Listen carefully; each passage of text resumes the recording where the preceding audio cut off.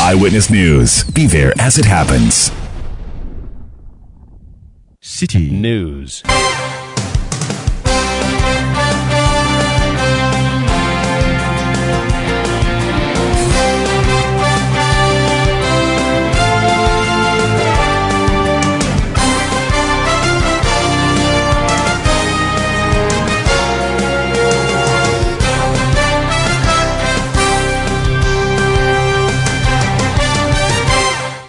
It's 17:30 GMT. This is Eyewitness News on 97.3 City FM. I am Umaru, Sanda, Amadu. Tonight I'm here with Akosia Oche. And coming up over the next 90 minutes, after months of wait, the International Monetary Fund, IMF, approves the Akufo-Addo government's application for a $3 billion bailout. Is that the end of our troubles? Also coming up, more than 2 years after he was elected and started representing the people of Asin North, the Supreme Court makes a landmark decision that orders Parliament to expunge James Gyakye Quayson's name from the records of Parliament. What does that even mean?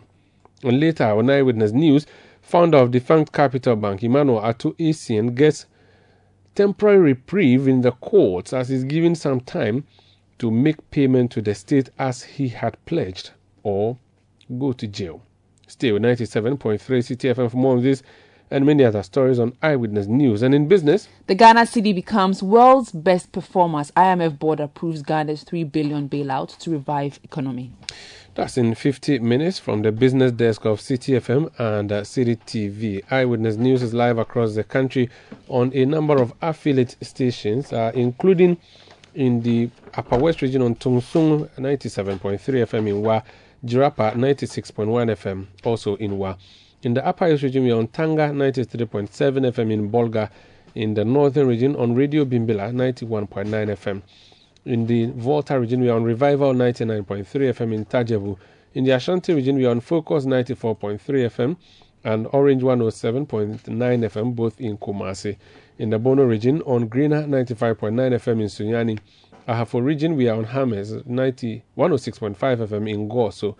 In the Western region, we are in Takrady on Beach 105.5 FM and Sky Power 93.5 FM.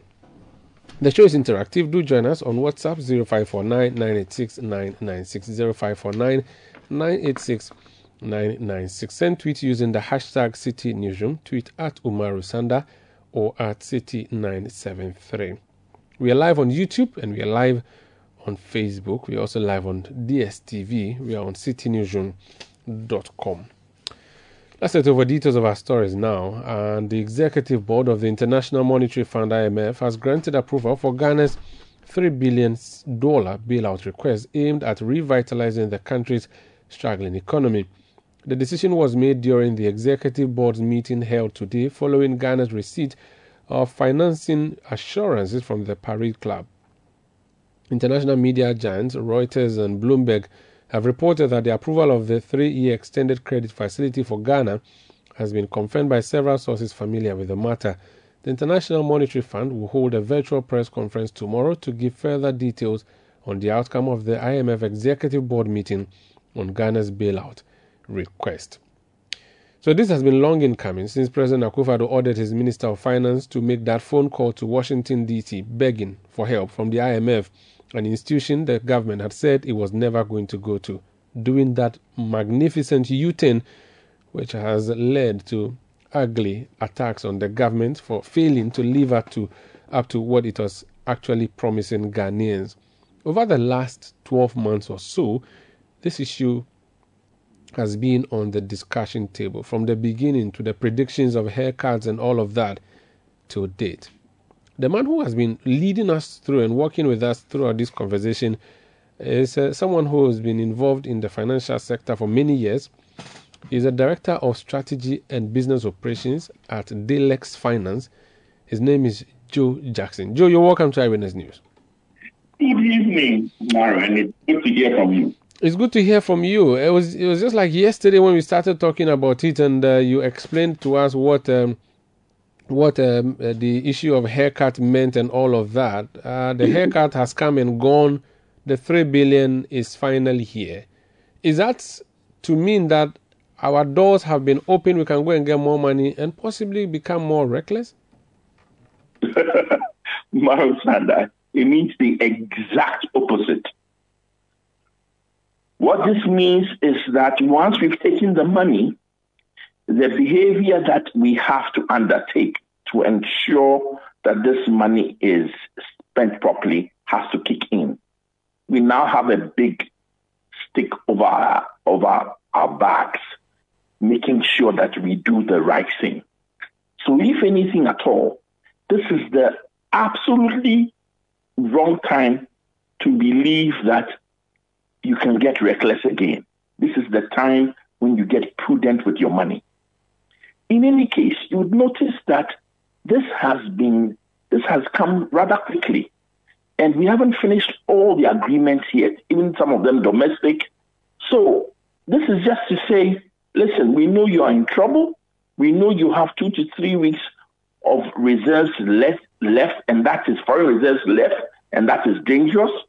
So take the money whilst we finish off the other agreements.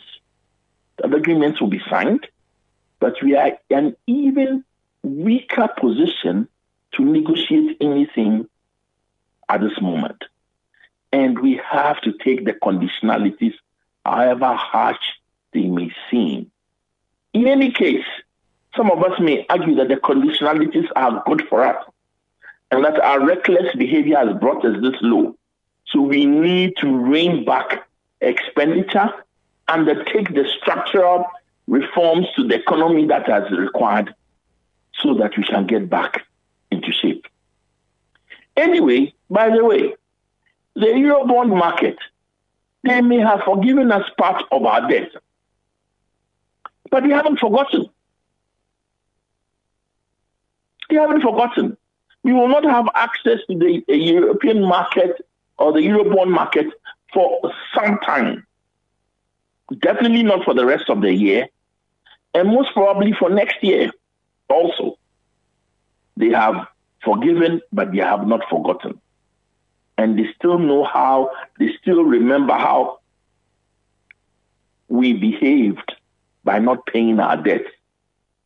Don't forget that the money that was given to us also has pensioners' money in there, has taxpayers' money in there, and they've taken a haircut. They are not about to forget in a hurry. Okay, the reason I introduced the issue by talking about recklessness is that this will be our 17th time, and it is recklessness that keeps taking us back there. It's almost as if when things get to the lowest of low, we go to the IMF, we get credibility, and then we go back to the old habits. That's why I'm asking the question, that now that we have gone to the lowest of low, we've run to IMF with our tail between our legs, and we have been given a huge tap on the back by one of the most credible institutions in the world. We now have the doors of other persons open for us. So we are going to go back on the borrowing spree, and then that's going to lead us back to where we were.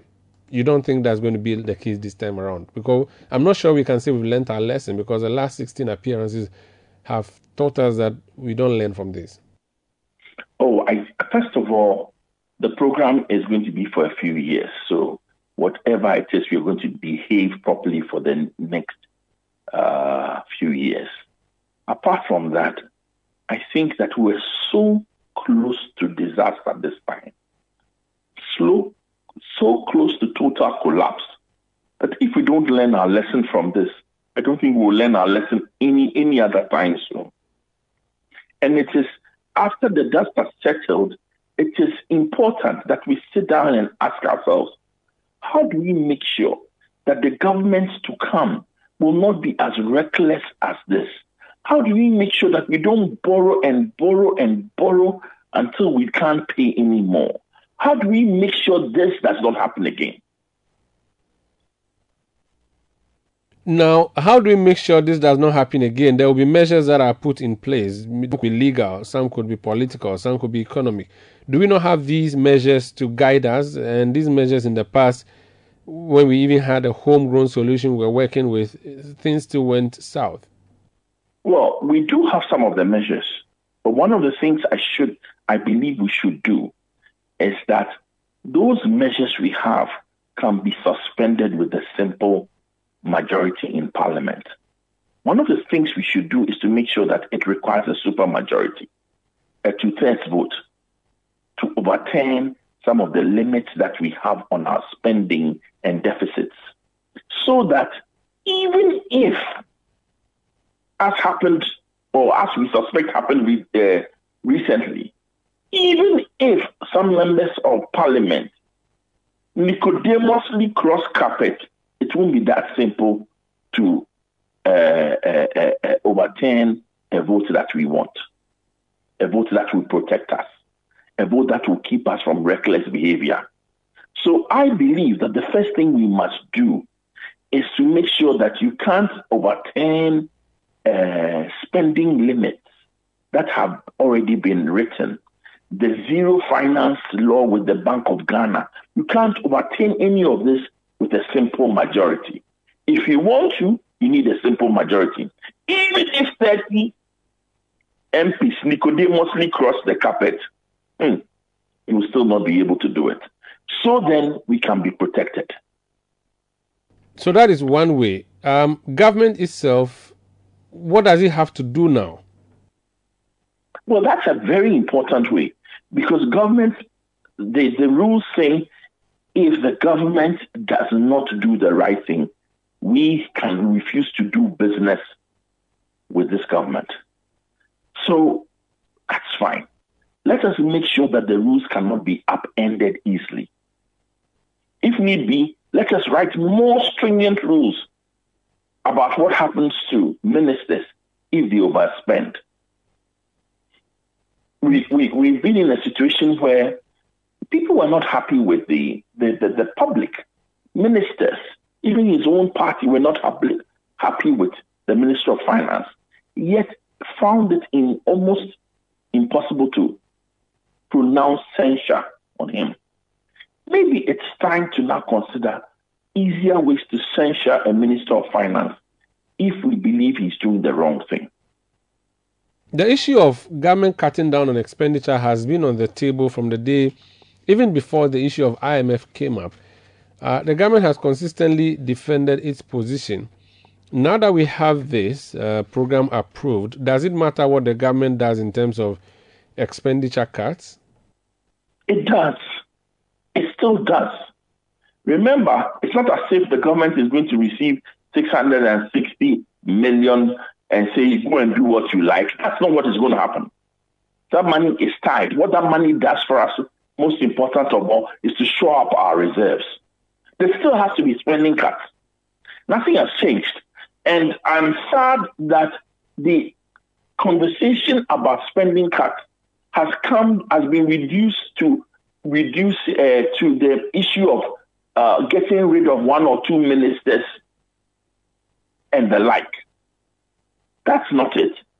It's about reducing the whole size of government. It's about cutting ministers, yes. It's about cutting appointees, yes. It is also about cutting the state-owned enterprises that are ineffective, that drain our coffers. It is about reducing the size of government in general, not just a few ministers. We know that it's 3 billion the government is expecting. We are told it's going to be paid in 3 tranches. That money itself is not a big deal, is it? It just opens the door for us to have some credibility moving forward. But when do we still need to see that money? And what do you think that money is really going to do for us? Because people hold the view that 3 billion, that's really nothing. 3 billion is nothing. But 3 billion will stave off the worst, the doomsday scenario that the Minister of Finance and even the President talked about. What we have is a big brother or a big sister who says, listen, I know you are so broke. I know you have your debtors hanging around you. I'm going to take this money and plug the most dire loopholes and have some reserves whilst we finish up the negotiation and make sure that you have time to breathe and time to pay off your debts. It is not an invitation to treat.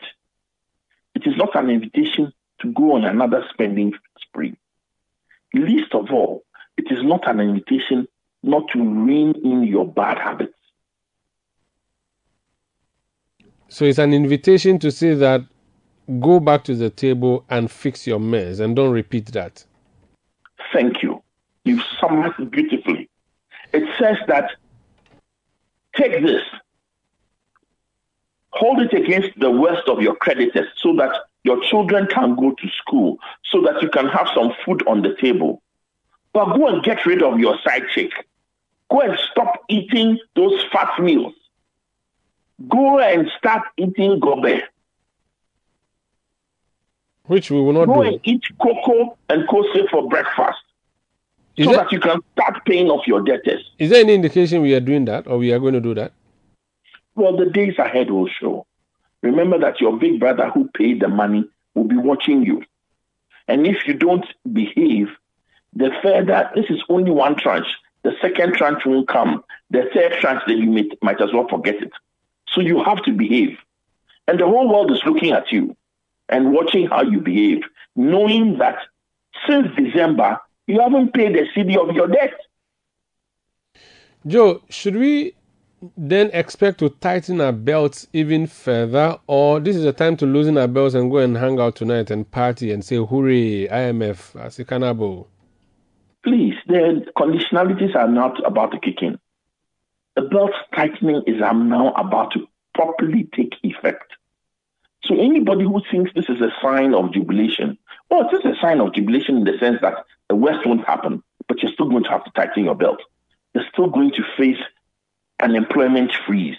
You are still going to face the fact that the government is broke.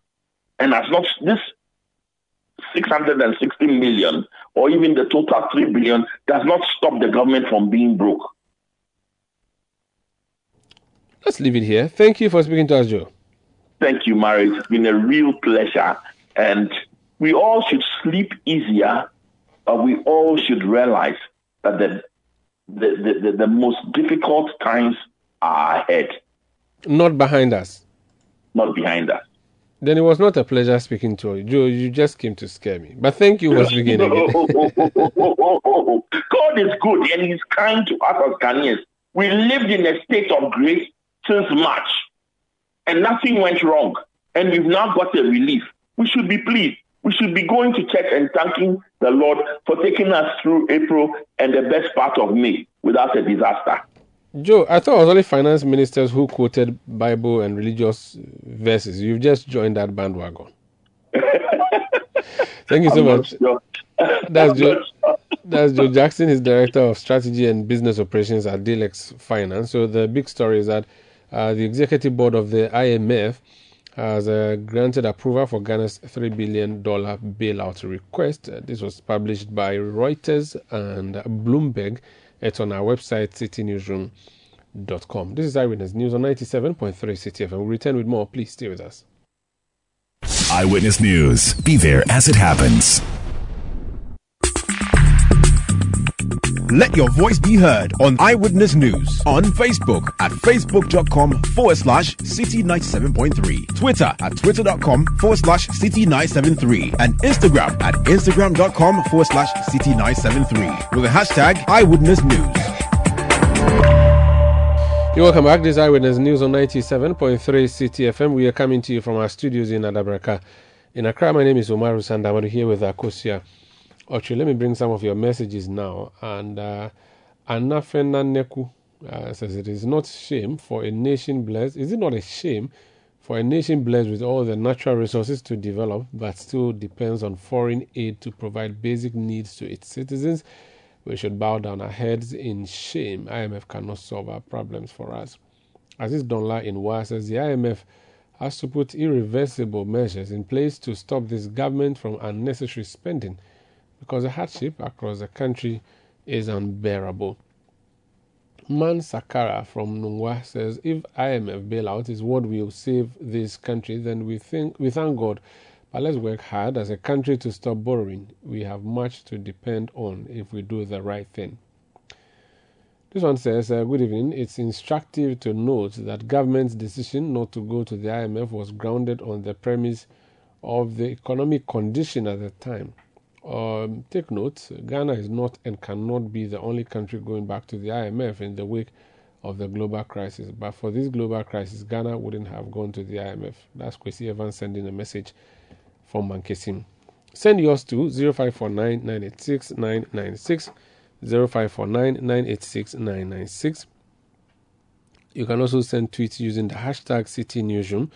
Tweet at Umaru Sanda or at City973, like Baba Chairman has done from Tamale. And he said, thank God Ghana is about drawing the monies from the IMF bailout. I get the government of the day to get the government of the day to do all it can to engage in prudent and judicious spending.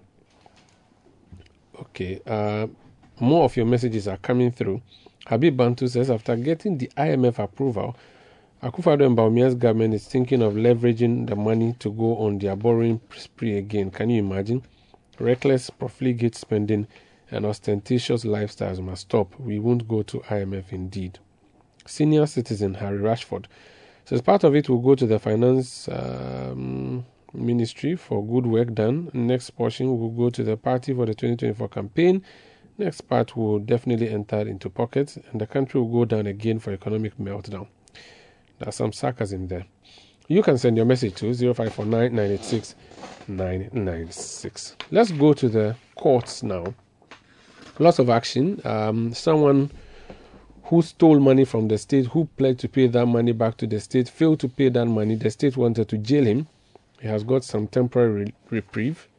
And then a member of parliament whose election on 7 December 2020 is effectively nullified by the court. It's almost as if there was no election, there was no candidate who won, and that is it. And that person did not come to parliament and was not sworn in on the eve of January 7 like we saw that night. That person is James Jachi Kwesin, the member of parliament for Asin North. Our journalist who was in court is Hansen Ajiman, and he is joining me now. Hansen, you're welcome to Eyewitness News. Thank you, Sanda. Which one are you taking first? Are you taking Emmanuel Atu ACN or James Jachi Kwesin? I think James Jachi Kwesin has been getting the reactions from a number of people because of the size of the story being discussed. Someone is going to lose there's essentially going to be a by-election if Parliament acts. But what's the backstory of James Jachi Kwesin? How did we build up to here? So James Jachi Kwesin was the Asin North seat was part of a number of seats that the New Patriotic Party challenged after the 2020 elections. And James Jachi Kwesin's seat together, that's Asin North, together with that of Umaru, were seats the NPP indicated that the candidates who contested were not qualified to contest because they were still holding allegiance to other states other than Ghana, and they had not renounced their allegiance to those states. And so they had breached Article 94, Clause 2A of the 1992 Constitution. So Michael Ankumanimfa, he is a plaintiff in this matter.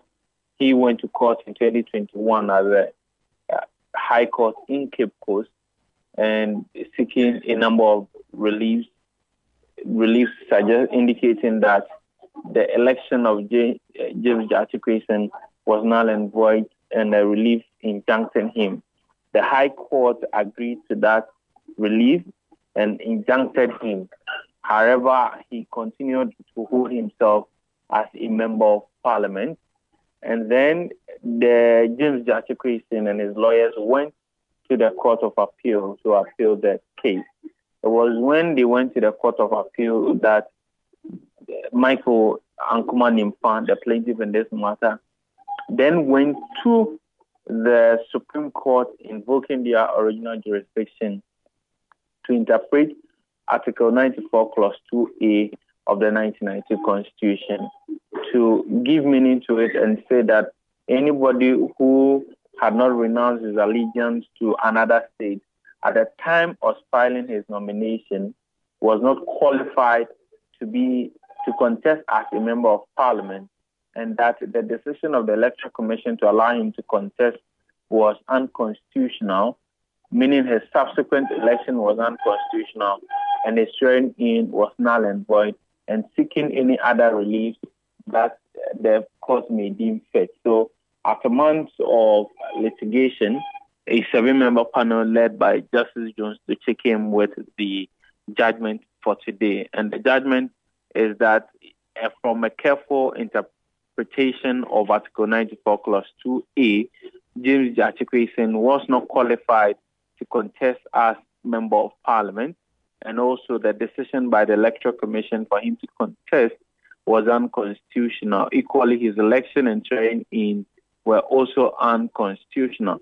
The court then gave orders for Parliament to expunge his name from the records of the House.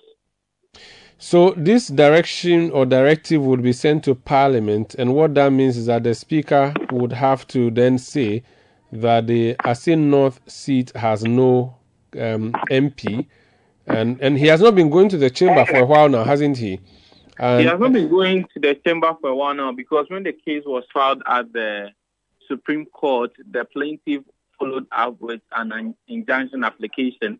The Supreme Court held it, and by a 5-2 vote, granted the injunction application. So he has not been holding himself as a member of parliament for months now. So this is it. He's now barred and forbidden completely from going. He's no more even an MP. You cannot even call him an MP, which means he was not even elected on December 7, 2020. He was never an MP. He cannot be called a former member of parliament. Nothing of him. The swearing in of MPs which he took part on the eve of January 7 cannot be in any way be considered to be lawful. So technically speaking, James Jachikwesin is who he is, James Jachikwesin, and not a member of parliament. Now, what do we expect to happen next? Well, the New Patriotic Party, who has been an interested party in this matter, even though they were not party to the suit, but have always been around, are hoping that Parliament will soon hold a by-election, hoping that with his record his name being expunged from the records of Parliament, the Speaker of Parliament will take steps to declare his seat vacant, and then the Clerk of Parliament will soon notify the Electoral Commission, and the Electoral Commission will then organize a by-election. So essentially, from the side of the NPP, that is what they're expecting, that the by-election will soon be organized for Asin North, for a new member of parliament to be elected. Interesting. He has issued a statement, James Jachikwesin, saying that that's the end of the litigation. He has no plans to proceed. I'll be reading the statement soon. The party's caucus in parliament has already issued a statement. What that means is that it's the end of all the litigation. Do we know if there's any criminal process on the side, or it's so far just been civil? The state filed criminal charges against him for what they said he was deceiving a public officer at the time when he was filing the nomination, because when he was filing the nomination, he was asked to answer the question whether he owed allegiance to any other state, and he answered in the negative. But considering the facts and considering the determination by the court, then they suggest that he owed allegiance to another state before filing his nomination, and therefore the state views it as an offense. And so he's been on trial for some time now. The trial pretty much will soon take shape, and the state will call it witnesses. But the state has made some criminal charges against him. So that's in the High Court. Let's move from the former MP and talk about other things in the court. So I asked you to talk about Atuasian too, but it has just come to my attention. Anas Aremia Anas was also in court today. You covered all of that. So tell us about the CEO of defunct Capital Bank, Atuasian. He was in court he conceded to the court that he had stolen the money, and he said he would pay back the money. He did not pay. The state went back to the court and said, jail him. What happened today?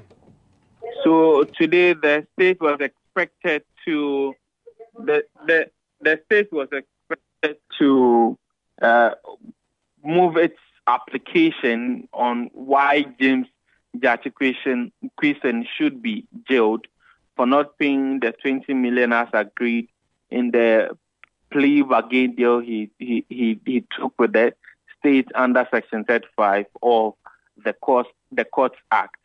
Now, the state, however, couldn't move the application because at the end of the day, the judge said after taking a closer look at Atu Essie's affidavit in opposition to this particular application, he realized that Atu Essien had outlined a number of steps that he was taking to get the money back to the state. And according to the judge, Atu Essien indicated that he has taken steps to liquidate some properties belonging to a company that he owns, and he is expecting to raise over $300,000, which he can use in forfeiting part of the debt he owes the state as part of the deal. And according to the affidavit in opposition, this $300,000 is expected to be due to him in 90 days. And so it was the thinking of the judge, Justice Eric Balfour, that the movement of the state moving the application should be delayed for some time so that at least it can be identified that indeed Atu Essien is committed to raising this amount of money. And so based on that direction given by the judge, both parties agreed that the case be adjourned. And the judge, in his own wisdom, indicated that a month is enough time for Atu Essien to show that he truly wants to pay the amount of money owed the state. So the case was adjourned to July 4. The state did not oppose this particular stance by the judge.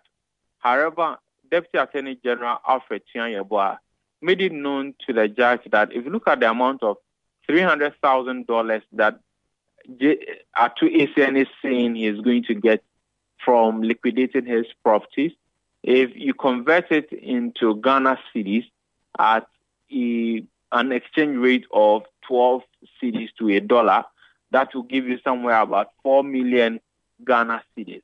He has already paid 5 million of the 20 million that he's expected to pay. Now, if you add that 4 million to the 5 million, that's 9 million. And it will mean that some 11 more million will be left for him to pay as part of the deal. That is even if the state is accepting that he's supposed to pay 20 million now. But the Deputy Attorney General indicated that if you look at Section 35(7) of the Courts Act, it indicates that when you undertake a plea bargain under that section and you go against the terms of those sections and you were expected to repatriate some amount of money, the day you go against or default on the terms, then all the outstanding amounts becomes due for payment. And so it is the view of the Deputy Attorney General that they are no longer looking for 20 million Ghana cedis from Atu Essien. However, they are looking for 60 million from him, and that by July 4, when they come back to the court, he should have paid the 60 million and having paid 5 million cedis, meaning that the outstanding amount is 55 million Ghana cedis. He pointed this out to the court. And so it appeared as though both lawyers of Atu Essien and the state are at variance on what amount of money it's outstanding at the moment. But the point here is that the judge has given him up to July 4 to raise the amount of money he has assured that he can raise from liquidating his assets. The final issue in the court. The court has ordered Anas Aremia Anas to remove his face mask or his mask. What's happening there too? So the court says because Kwesi Nyantakyi is facing charges of fraud and corruption, that could lead to him losing his freedom, and it is a constitutional provision in Article 19 on the rules of fair trial that anybody who is undergoing criminal trial should be given the needed materials and time to be able to defend himself appropriately. And so the judge felt that it's a matter of right for Kwesi Nyantakyi at least to see Anas Aremia Anas, who is a key witness to the case of the state against him.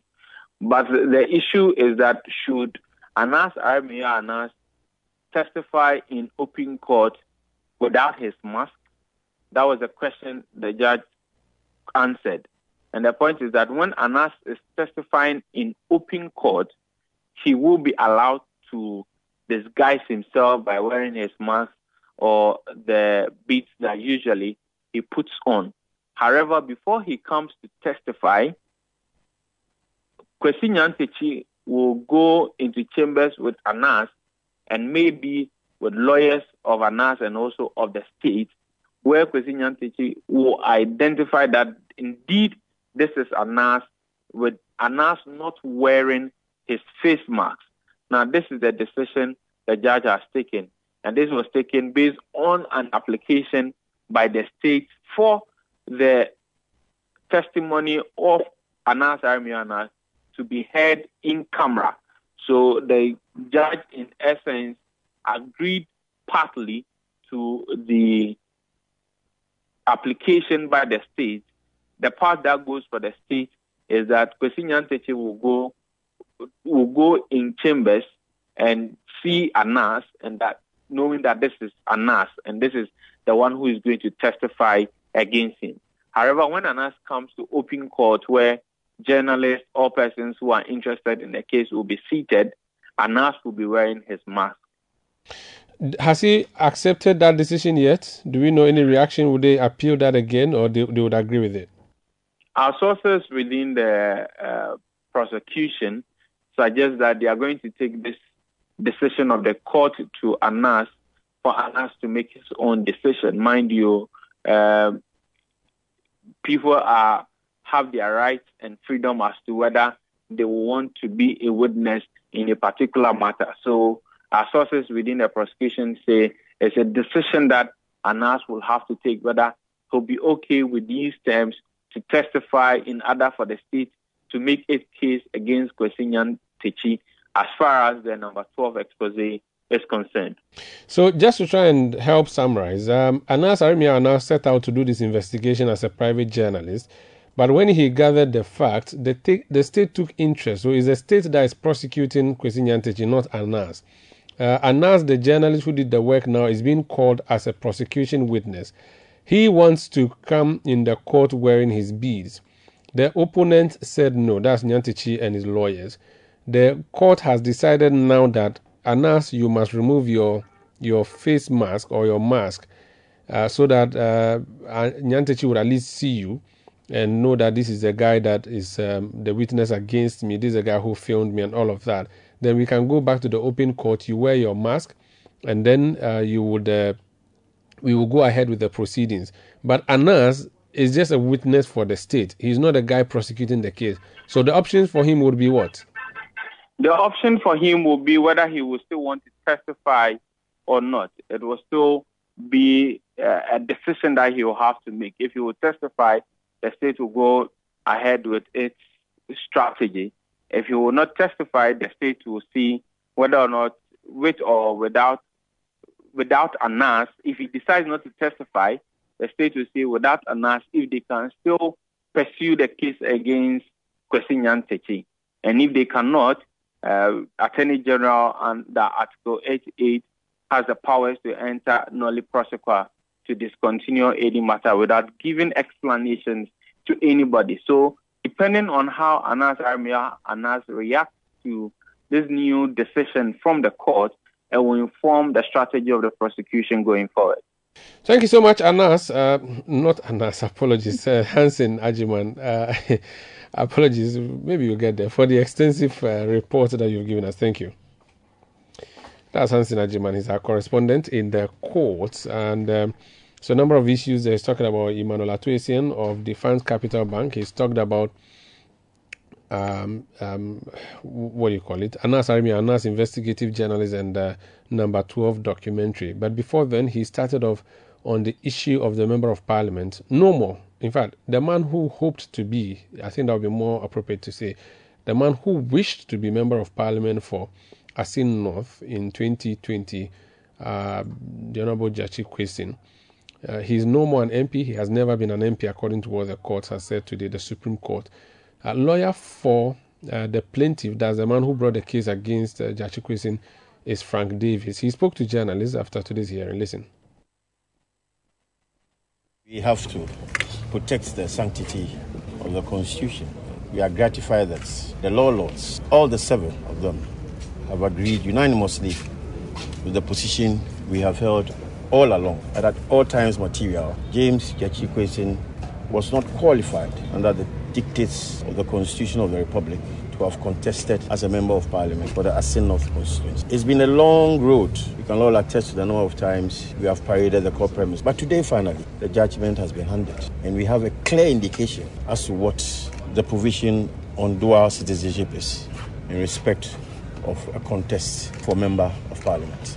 I mean, what do you expect to happen practically going forward? The court interestingly gave an order that his name should be expunged from the records of parliament. Of course, but that is a necessary consequence of the reliefs that we sought in the Supreme Court. If he wasn't qualified to have contested as a member of parliament, of course, the necessary inference is that whatever happened was null and void and of no legal effect whatsoever. So parliament cannot still keep his name on their books. It's a necessary consequence, but of course the order has to be drawn and served on the speaker, and his name will have to be expunged.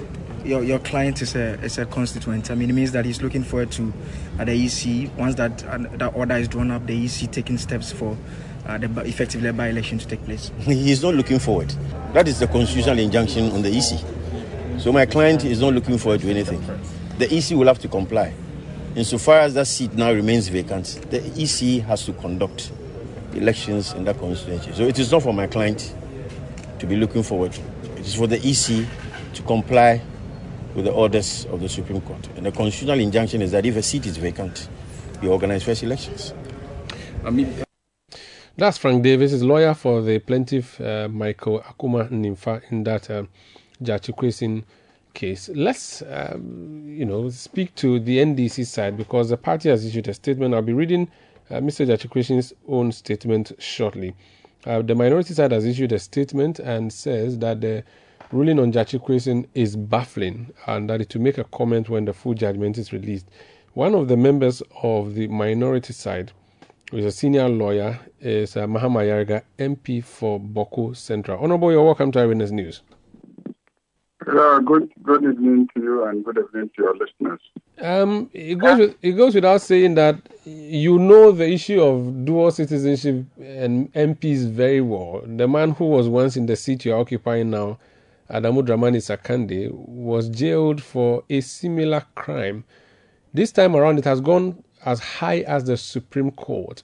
And the Supreme Court has made a pronouncement which I'm not sure has ever been made before, which nullifies the election of a member of parliament and declares a seat as unoccupied. What's your initial comment, having heard that decision of the court?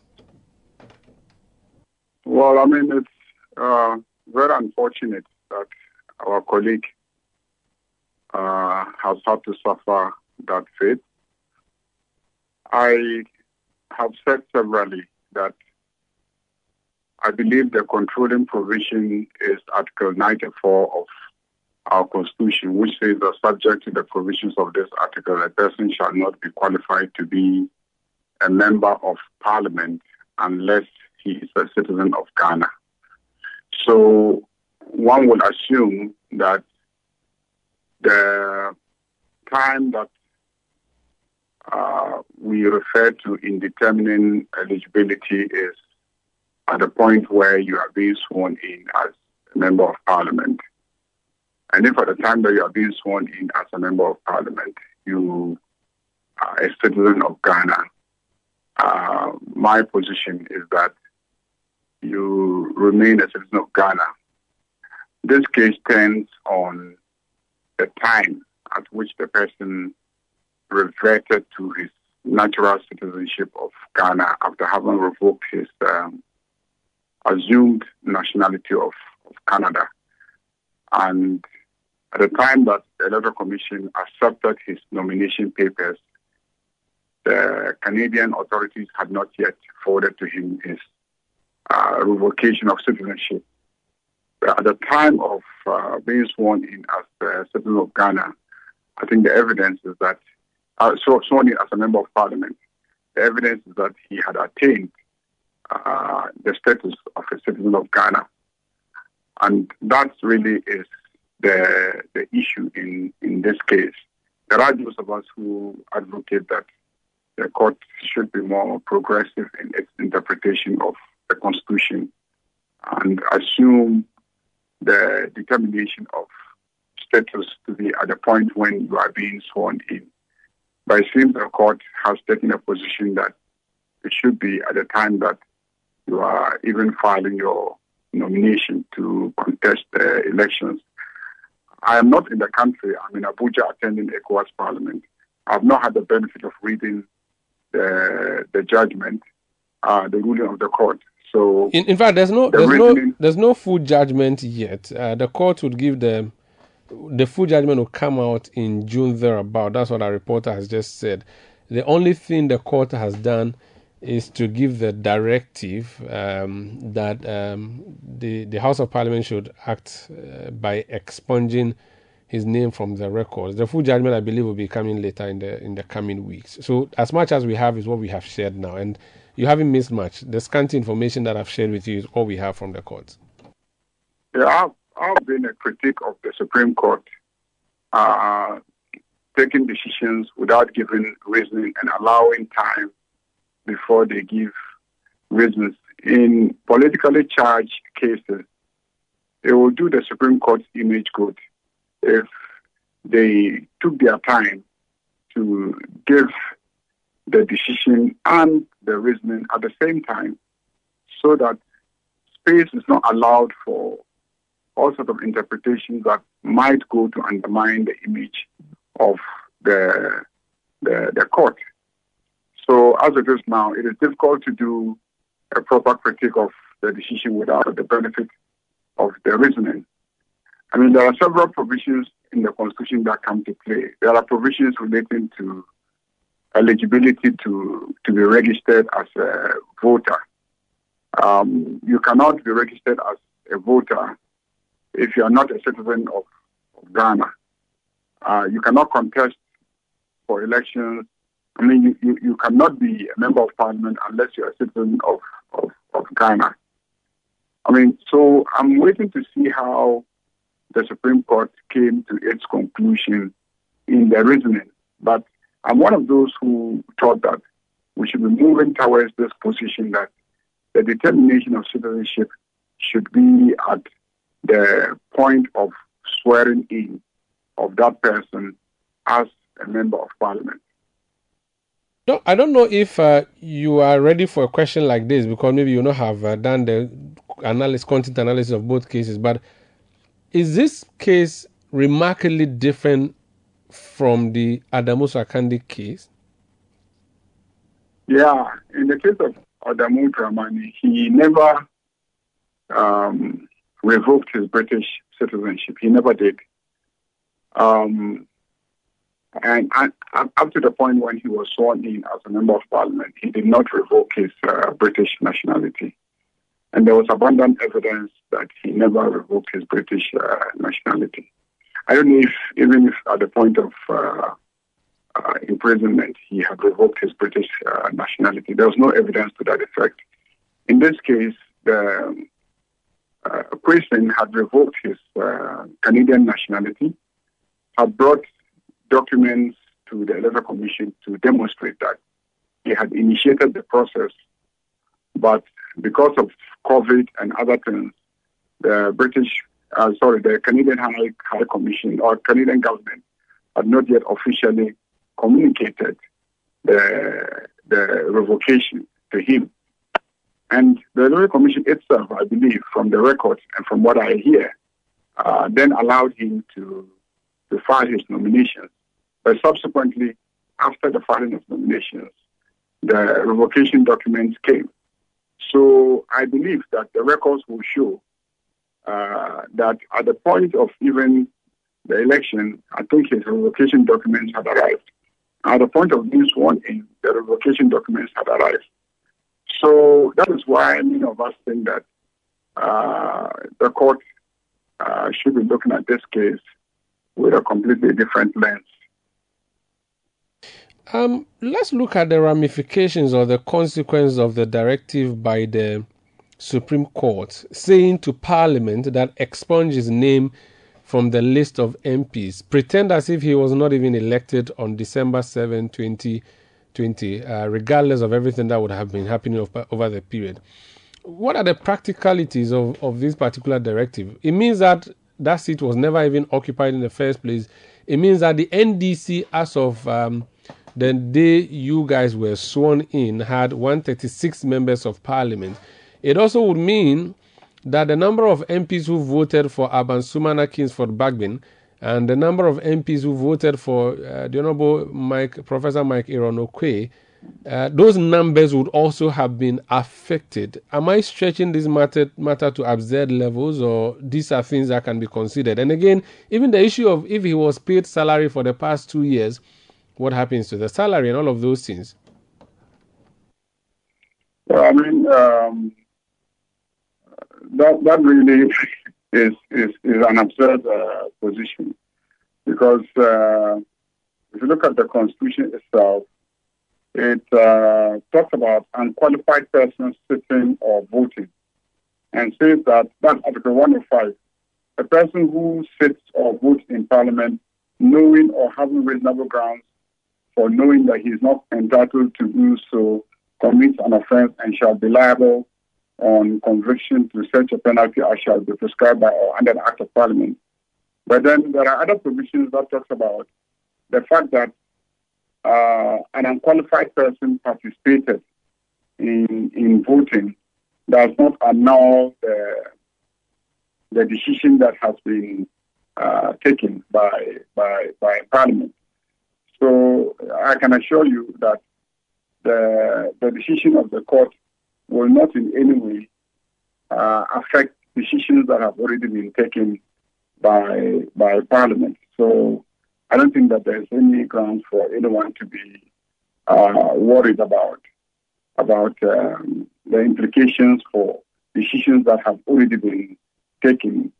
I would check through the provisions, and you will find the provisions that talk about the fact that the participation of somebody who is not qualified to vote in voting does not in any way negate the outcome of the decision of Parliament. Very well. Thank you so much. I think we can leave it here. Thank you for speaking to us. Thank you.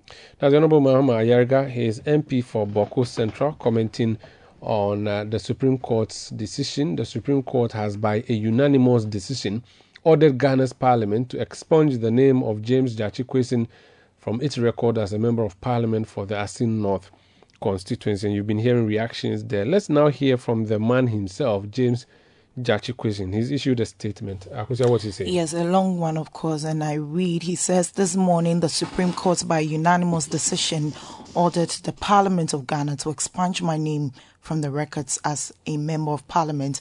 The court ruled that the Electoral Commission acted unconstitutionally in allowing me to contest the 2020 parliamentary elections without proof that I had denounced my Canadian citizenship at the time.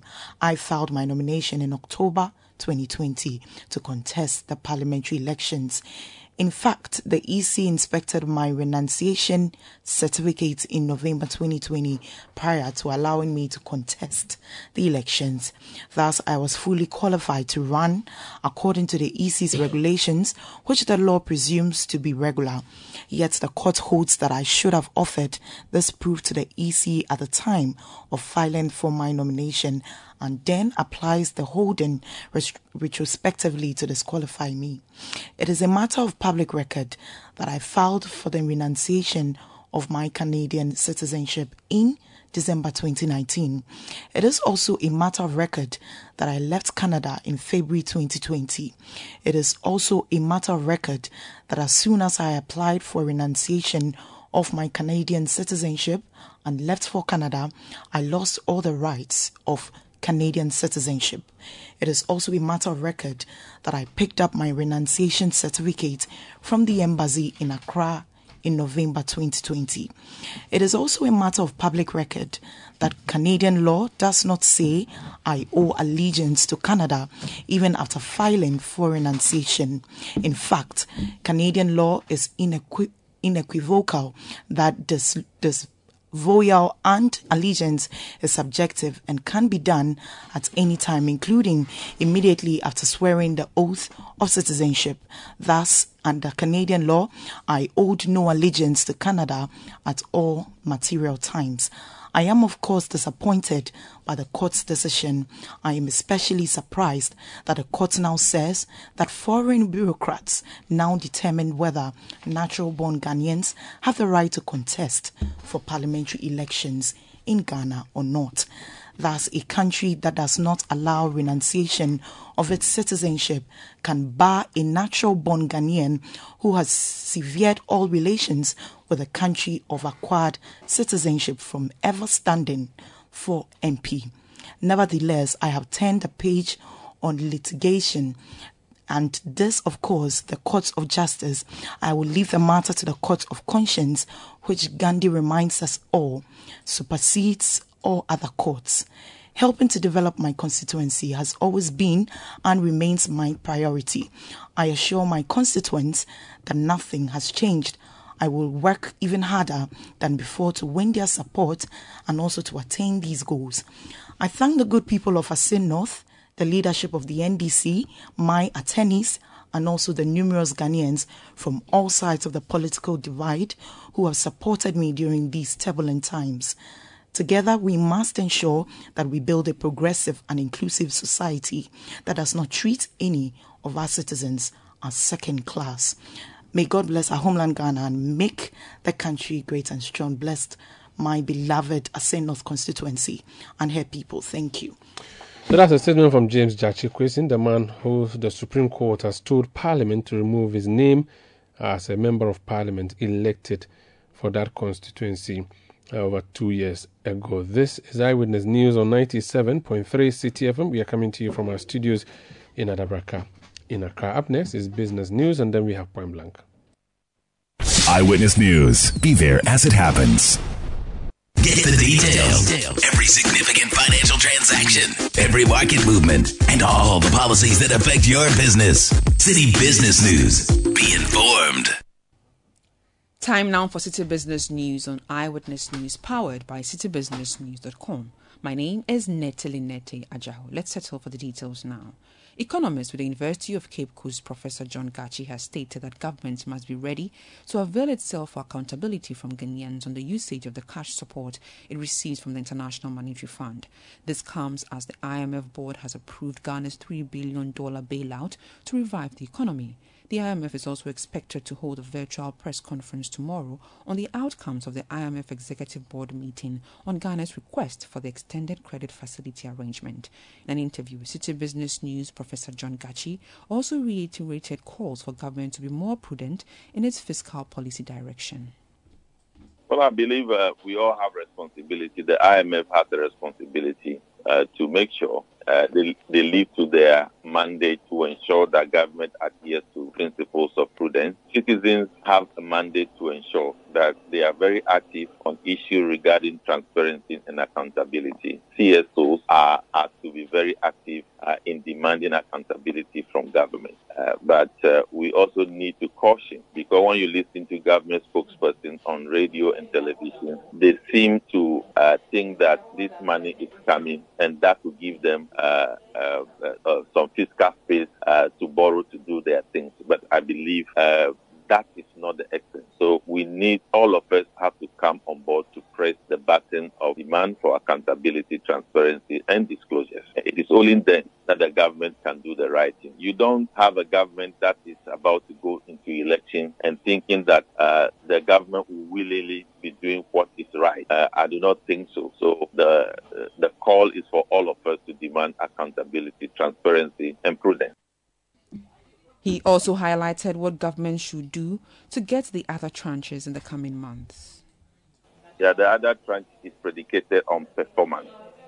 So performance metrics in the various areas will be put before the government, and government economic management should aspire to meet those performance targets. And when they are met, then the funds will be released. When they are not met, then there is a problem of release of the next tranches. And I believe the government has to work very, very hard to meet those performance targets. Other than that, the first tranche is very crucial for government.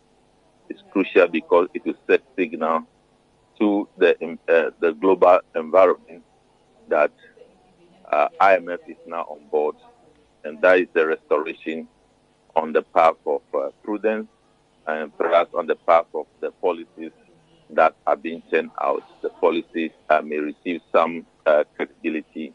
So that is why the first tranche is very, very crucial for government. Professor John Gachi is an economist with the University of Cape Coast. The Ghana Chamber of Commerce and Industry says it does not believe that a 10% reduction in transport fares is significant enough to have a substantial impact on businesses. The reduction in fares comes as a series of decreases in fuel prices. According to a statement by the GPRTU on Monday night, the reduction will affect shared taxes, intracity and intercity transportation, as well as haulage. In response to this development, Mark Bidu-Abuaji, Chief Executive Officer of the Ghana Chamber of Commerce and Industry, said there will likely be minimal, if any, reduction in prices of goods and services. In the environment that we find ourselves, the macroeconomic environment has been harsh for the past 2 years. That is why we went to the IMF. We are hoping that with this approval by the IMF, we are likely to see stability in the foreign exchange market. We are also likely to see a drop in the inflation. And I hope also that the central bank will follow suit by reducing their policy rate, which will translate into significant reduction in lending rates.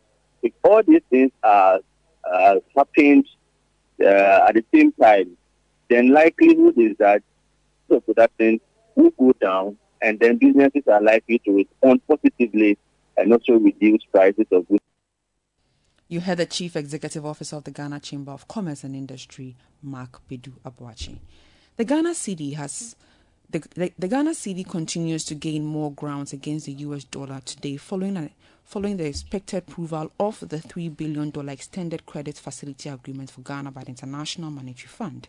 This comes as the fund has already approved a $3 billion three-year extended credit facility. According to Bloomberg's currency tracker, the city's remarkable 33% gain since November marks the highest among approximately 150 tracked currencies. Also, investors have also enjoyed strong returns from Ghana's dollar bonds, delivering nearly 12%, surpassing the 3.6% average for emerging and frontier markets. The positive sentiment surrounding the potential bailout has also contributed to the city's recent strengthening, with expectations that it may trade below 10 Ghana cedis against the US dollar in the coming days. The Peasant Farmers Association of Ghana has attributed the low churn-out of farm produce on the local market to the high cost of production in the country. According to the association, government's policy for planting and food and Jobs, which was intended to address some of the challenges confronting farmers such as high-cost fertilizers in the production value chain, has failed. Speaking to City Business News on the sidelines of the Stakeholder Validation and Budget Credibility Workshop in Accra, the national president of the association, Wepa Adu Awal Adugla, called on government to review the Planting for Job programs as it is crucial to the country's economic growth. We're basically looking at the challenges that our members face. As peasant farmers, we went through a lot of challenges. And the Planting for Food and Jobs is targeting smallholder farmers. And then we have basically made an assessment of the program to come and sit down and see whether there can be any review. In fact, we are very happy the new minister is talking about a review. So we have examined the implementation of the various programs that were under the Planting for Food and Jobs, i.e. we are looking at fertilizer, we are looking at other inputs, whether is it yielding the results that is desired. And we have gone on the ground, we have done some findings, about it, and then at least at the end of the day, we'll make recommendations to government. We look at the cost of production last year. It was very high, and most of our people could not produce enough. They have to reduce the size of their farms, and if they are reducing the size of the farm, which will have an effect on the price of food in the market. We saw the inflation. Food inflation was very high. So basically, we are hoping that recommendations out of this, the findings. And this is basically to make recommendations to the new minister to input them into the review of the Planting for Food and Jobs program. That was the national president of the Peasant Farmers Association of Ghana, Wepa Adu Awal Adugla.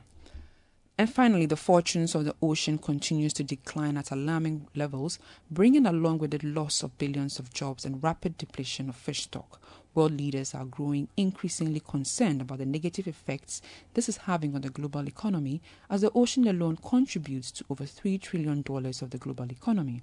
In Ghana, over 3 million people whose livelihoods depend on the ocean risk going out of jobs if the state of devastation of the seas continue. Speaking at the launch of the Blue Economy Summit, which will take place from May 31, Dr. Umaru, presidential advisor on SDGs, described the situation as critical and called for immediate action. The ocean makes life possible by providing half of the Earth's oxygen. It contributes more than 1.5 trillion a year to the global economy, from fisheries and aquaculture to shipping and marine tourism, and also from offshore renewable energy to marine biotechnology and ecosystem services. Despite these myriad benefits, our world is sitting on an ocean time bomb, and the clock is ticking. The ocean faces a crisis of monumental proportions as a result of overexploitation and degradation.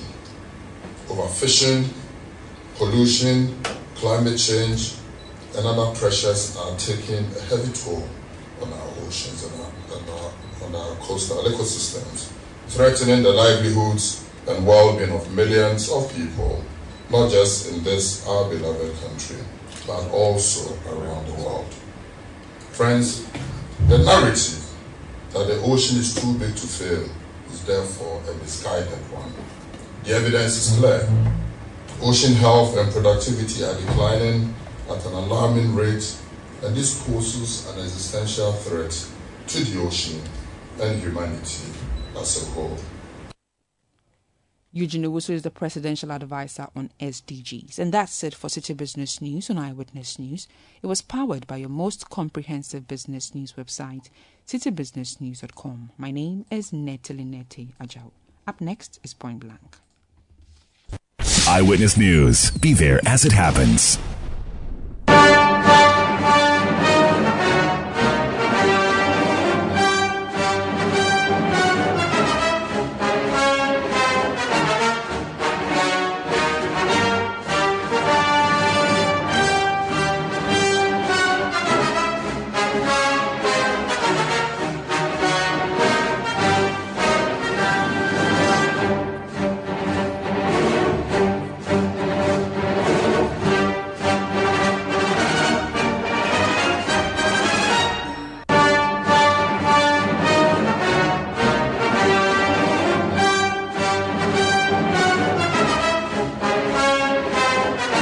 This is Point Blank on Eyewitness News. My name is Umaru, Sanda. And tonight on Point Blank, we are returning to the issue of Galamsey. The Asantehene Otumfuo Osei-Tutu II has served notice he will soon summon chiefs within the Amansie areas of the Ashanti region for questioning following the continuous devastation of lands in the area by activities of illegal miners. He says he's unhappy about the reports he received about the degradation of the environment by illegal miners in the areas and questioned the role of the chiefs there. He was speaking during the launch of the 2023 edition of the Green Ghana Day. Before we hear from the Otumfuo, let's hear from the Minister of Lands and Natural Resources, Samuel Abdullah Jinapo, who did the launching, and he called on Ghanaians to support this year's Green Ghana Day. 2 years ago, specifically on Wednesday, May 12, 2021, His Royal Majesty opened the first regional consultative dialogue on small-scale mining here at the Great Hall, following the national dialogue which was held in Accra. Again, since the Green Ghana project began some 2 years ago, His Majesty has religiously participated each year, leading the entire Asanteman to plant millions of trees across the kingdom. And today, he has graciously accepted our invitation to launch the 2023 edition of the Green Ghana Day.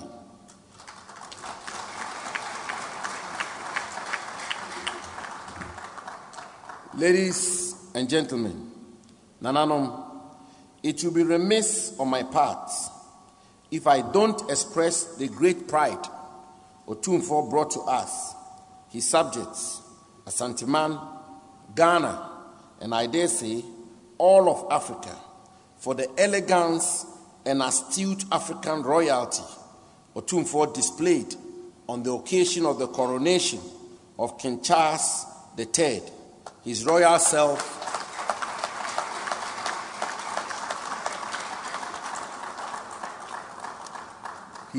self, a great champion for tree planting. Otumfuo Nana Asantehene, we appreciate your outstanding leadership and inspiration. I am also grateful to the affable and serviceable Vice-Chancellor of this university, Professor Mrs. Rita Akosua-Dixon, who doubles as a member of the Ministerial Advisory Board of the Ministry of Lands and Natural Resources, for always hosting us in this serene environment. I am informed that this great university, under her leadership, has always taken keen interest in the Green Ghana Day, leading secondary schools around the university's enclave to plant trees each year. Your Royal Majesty, earlier this morning in Sunyani, in the Bono region, I had the privilege of opening a 2-day transformational dialogue on small-scale mining, organized by the University of Energy and Natural Resources. It is perhaps not a mere coincidence that this afternoon you are leading us to launch the 2023 edition of the Green Ghana Day. For the nexus between mining and forests is obvious. That is why I said to the conference, and I quote, "The exploitation of our mineral resources and the protection of our natural environment, as well as the protection of human rights, are not mutually exclusive, but can peaceably coexist," end quote.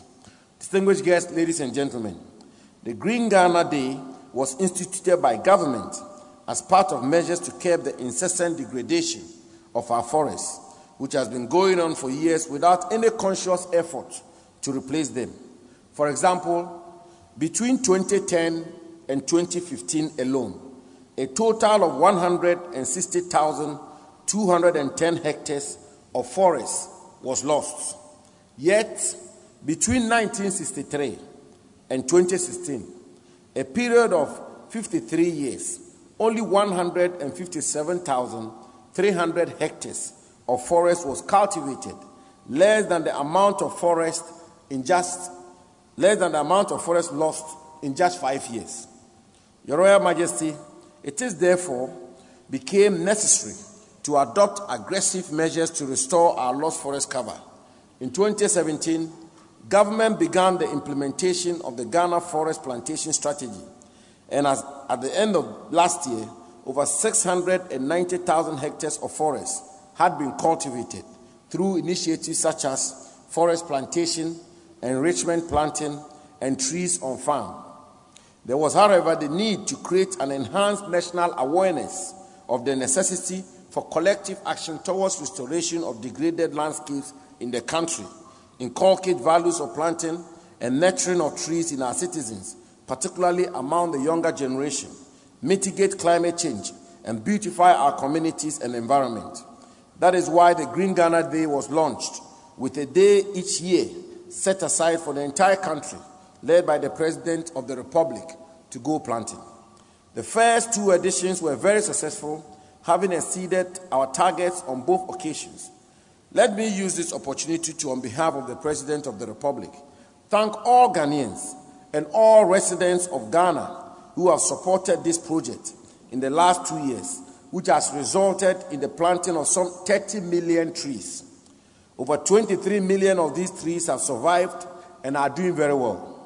To be able to devote attention and resources to these trees, we have revised our target this year downwards to 10 million trees, and we have chosen as a theme, quote, our forests, our health, end quote, to signify the importance of forests to our nation and our very survival. To achieve our target, we will rely on all of you, our revered chiefs and queen mothers, religious and faith-based organizations, ministers, parliamentarians, judges, public servants, civil servants, doctors, teachers, lawyers, nurses, security personnel, artisans, private sector organizations, civil society organizations, students, members of the diplomatic corps, development partners, and all persons living in Ghana. As is always the case, we have designated for this year's Green Ghana Day degraded forest lands both on and off reserves, watersheds, boundaries, office compounds, and sites within communities, including parks, roadsides, homes, farmsteads, churches, mosques, and schools, as significant areas of planting on the Green Ghana Day. The Forestry Commission will, in due course, provide a detailed schedule of seedlings distribution and pick-up points across the country to ensure easy access to seedlings for planting. Ladies and gentlemen, there are also opportunities for corporate institutions to adopt compartments which will be branded in their corporate names after planting. Your Royal Majesty, Honorable Ashanti Regional Minister, Nananom, distinguished guests, ladies and gentlemen, the importance of trees to our survival and the survival of planet Earth cannot be overemphasized. The adage, quote, when the last tree dies, the last man dies, end quote, was true when it was said many years ago, and it remains so today. It is therefore important for us to come together to save planet Earth for both current and future generations. If we were able to plant over 26 million trees last year, we can definitely do more than 10 million trees this year. All we require is your support and commitment. Let us, therefore, Ghana and Asanteman, come together on the Green Ghana Day under the leadership of Otunfo Osei Tutu II and plant trees to save our forests and our health. I'm happy to learn that since its inception, the Ashanti region has consistently planted the highest number of trees. Of the over 31 million trees planted within the 2 years, some 7.8 million was planted in this region. And I'm even happier to learn that majority of these trees have survived and are doing very well. It shows that our toils and sacrifices are not being wasted. This year, we have another opportunity to renew our support for this noble cause on the Green Ghana Day. And the theme chosen for this year's edition, Our Forest, Our Health, summarizes the importance of forests to our lives. It is not for nothing that forests are called the lungs of the earth. For without forests, life on the planet is itself impossible. Apart from their health benefits, forests contribute significantly to national economies. The reality, however, is that our forest resources are under serious threat from a range of environmental challenges, including illegal mining, the headache of Ghana, illegal logging, deforestation, forest degradation, land degradation, climate change, soil erosion and loss of soil fertility, and many others. Goal 15 of the United Nations Sustainable Development Goals aims to protect, restore, and promote sustainable use of terrestrial ecosystems, sustainably manage forests, combat desertification, and halt and reverse land degradation and biodiversity loss. It is very sad that despite the several measures government has been putting in place to curb this menace, illegal logging and illegal mining continue to pose a threat to our forests. It means that government cannot do it alone. We must all get involved and support government to come to grips with these matters. My chiefs know that I've been speaking about this, and I'm not happy with chiefs in Amansia area where Galamsey has taken over the land, and I say to them that if you sit there and you claim that you don't know what is happening, then you are not fit to be a chief over there. So these are matters that we are going to take it up again. And I don't care whose goals it is, because we have to enforce it. And I have to start with my chiefs first, and then government has to deal with the other ones. We all have to take matters seriously to be able to bring this to a closure, because I cannot accept that. I'm going to take a drive around those areas, in the Amansia to Mansum Kwanta area and all those things to see. I've gotten reports about what is happening, and I'm going to do that. And if I finish with that, all the chiefs around that area may have to answer as to why that has happened. I was alarmed to hear during the minister's press briefing a couple of weeks ago that forest reserves in the Bekwai Forest District, including the Oda River, Subin Shelter Belt, and Apampram forest reserves, are the most difficult reserve to control due to activities of gun-wielding illegal miners and loggers. This cannot continue. I have therefore charged the chiefs in these areas to work with the Forestry Commission and the Ministry to find ways of ridding these forests of the illegal miners and loggers. And I know Nananum, some of them have benefited from these illegal mining. It is a fact that we have to accept and appreciate. Government side too, I know the accusations over there, they also have to fight it. We all have to fight it. We cannot hide under anything by saying that we don't know what is happening. We all know what is happening, and we have to fight this one.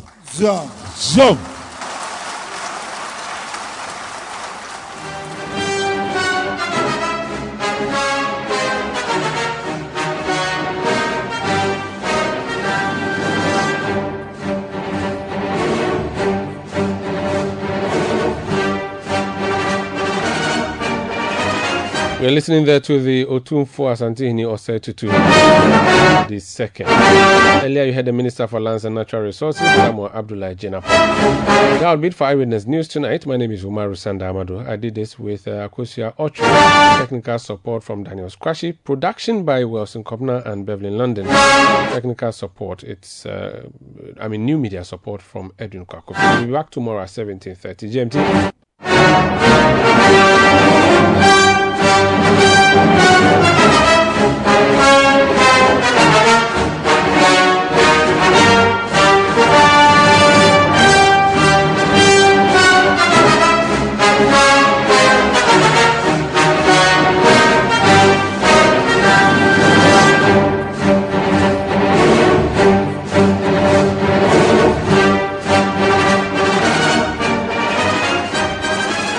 City News.